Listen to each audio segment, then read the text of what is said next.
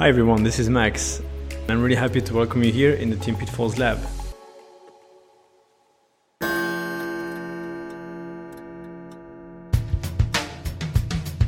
This is Team Time, your weekly Q&A session to building better teams and leadership practices.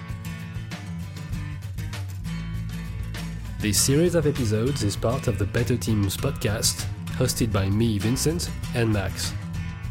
Thank you for being here with us. Have a good listening.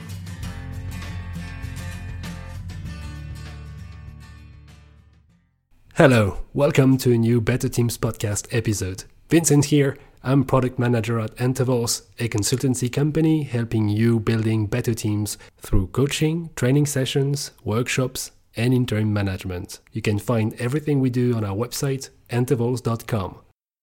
Hi Max, hi everyone. Hey Vincent. Max, what did you want us to discuss today? Today we're going to talk about a specific topic called imposter syndrome, and I think many people are suffering from that, especially first-time managers, and I will come to that. Okay, great. I often like to start with a definition, so we are all on the same page. So what would be a good definition of this imposter syndrome for you? Well, Wikipedia is telling us that imposter syndrome is a psychological pattern in which one doubts one's accomplishment and has a persistent internalized fear of being exposed as a fraud. So essentially that creates quite some self-doubt about your own achievements. And that's the whole problem, because as a first-time manager, your accomplishments were mostly as an individual contributor. Yeah. And now you are in a different role. Now you are a team enabler. You need to make your team succeed. You need to remove impediments so that your team can succeed. So in that situation, you don't really have a track record. So it's really complicated to build that. And so it's a very normal thing to have this kind of self-doubt when you start in a new position. You've been a manager yourself for many years. You have a lot of experience building and leading teams. So I'd like to ask you, do you remember the first time you felt like being an imposter in your role? So personally, my very first encounter with imposter syndrome, as far as I can remember, was when I was a project manager. My very first role as a project manager. And my client was the European Space Agency. And we had a review at the R&D Center of the European Space Agency in the Netherlands. So that was quite an episode for me, in this, I think it was also related to the location. You're surrounded by all those space engineers and rocket scientists. And although my professional and academic background justified my presence there, it was quite an experience. Oh, I guess. So it's this feeling, of course, that you are not at the right place, right? Do I really deserve to be here having that conversation, having this kind of argument, for instance? So it can be quite unsettling, but you grow into that. In that specific scenario, we had multiple reviews in the first 2 years of this project. So with every review, of course, and every milestone success of the project, my confidence grew bigger. And I think my attitude, my self-confidence also grew bigger. So it's a way of overcoming that. But when you're in this kind of industry, when you're really surrounded by really bright people, it can be always, you might always remind yourself, wow, do I really belong there? So I can imagine that first-time managers are feeling that. There are actually two things in what you said that I think are interesting. That imposter syndrome has actually nothing to do with something rational, really, because, you said it in your example. You had every right to feel confident here. You had the academic background, you had the academic legitimacy to be present among all these great people. So it's more of a psychological thing to feel like an imposter when you actually don't have the experience yet. It's as if you should already have a track record when you haven't started anything yet. So to me, and I want to highlight that, a very valuable advice that you already gave here is to every managers, especially first-time managers, they should keep track on their improvements to acknowledge that they are growing into the role. And I think that's very important. And actually, I would love to get some listeners' testimonies about imposter syndromes. So to everyone here listening to our conversation, I'd like to ask you as well, what would be your first or biggest encounter with this imposter syndrome feeling? So let us know. That would be great to get your stories, because we all went through it in one way or another, right? So leave us a comment, DM us on LinkedIn, or get in touch on the Facebook page, Better Teams Podcast. So I was also wondering, assuming you keep on growing in your role, does this feeling of being an imposter go away at some point when you gain experience? Yes, absolutely. I mean, it goes away, but it also comes back every time you're in a new environment, because you might be a very seasoned professional. You might have led very big teams for several years, but if you arrive in a new industry, for instance, you're in a new industry or a new country, there's always this element that, okay, well, do I really know what I'm talking about? Can I really apply what I've learned so far to this situation? So yeah, it goes away from time to time. I think what comes with experience is that you learn how to manage it and how to identify it. Yeah. So actually it makes me think, because you say it comes and goes. When is the latest time you felt like an imposter? You felt imposter syndrome?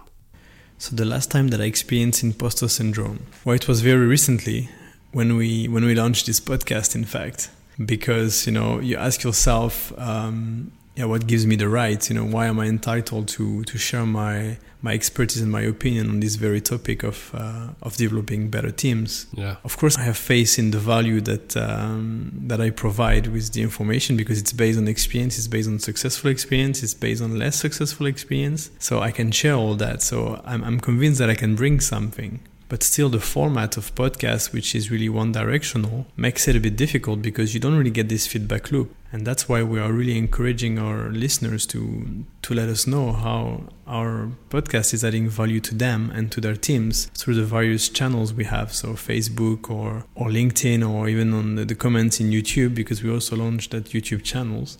Yeah, without this feedback loop, it's complicated. It's complicated to know. So it's adding to the feeling that, okay, am I really adding value? Am I really in a legitimate role here? Shall I be sharing these things?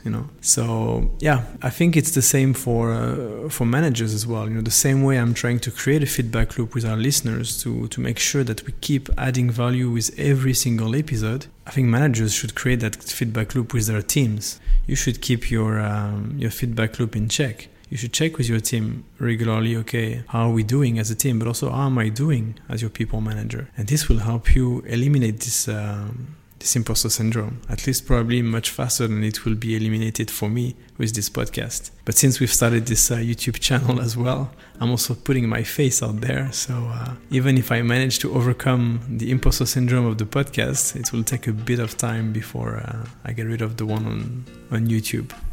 You are listening to the Better Teams podcast. Thank you. I hope you enjoy it. My co-host Max is very active on YouTube. He produces weekly videos to share practical content for first-time leaders directly from his extensive experience. If you like to discuss management and leadership topics, you should definitely check it out. Go to Max Casterin on YouTube, after this episode, of course. But for now, let's go back to our conversation. Do you believe it can be a dangerous feeling for the manager, this imposter syndrome, damaging his or her leadership?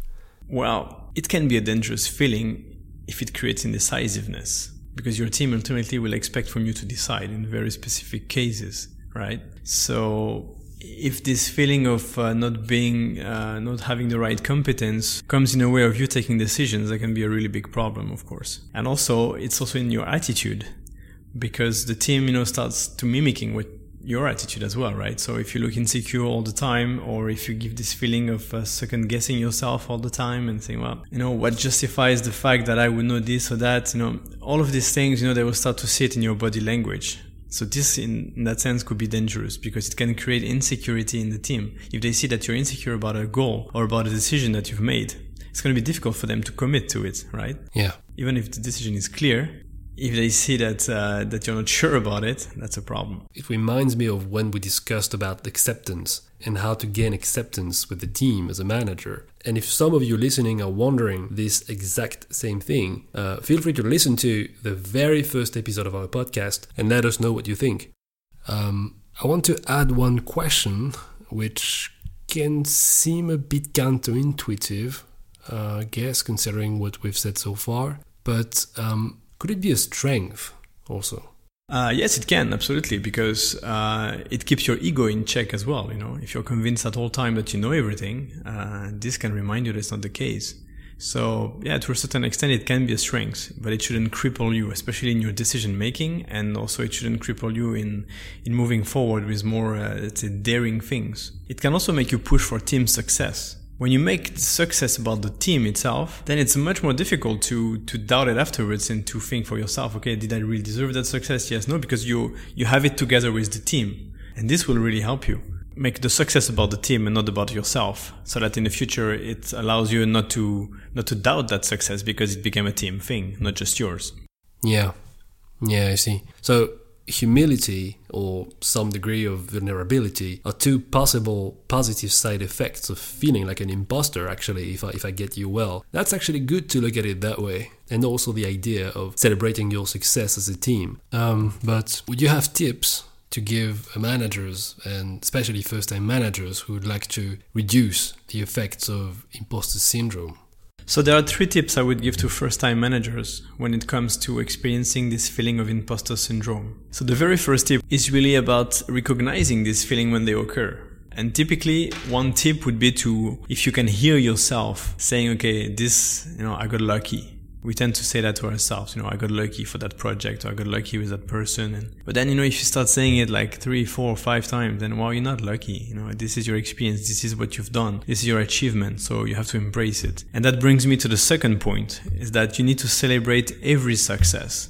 You celebrate and you record them on paper, writing it down, this was your success. This is what happened. This is how you came to that point. Record that for the future, so that when you doubt yourself, you can go back to it and say, oh, these were the conditions, and this is what I did to make it happen. This is what my team did to make it happen. This is how I supported them. So really record and celebrate your success. Writing down all of your previous successes. This will really help you, even if those successes were related to your time as an individual contributor. This will help you remember why you were so competent, why you are entitled to feel competent right now.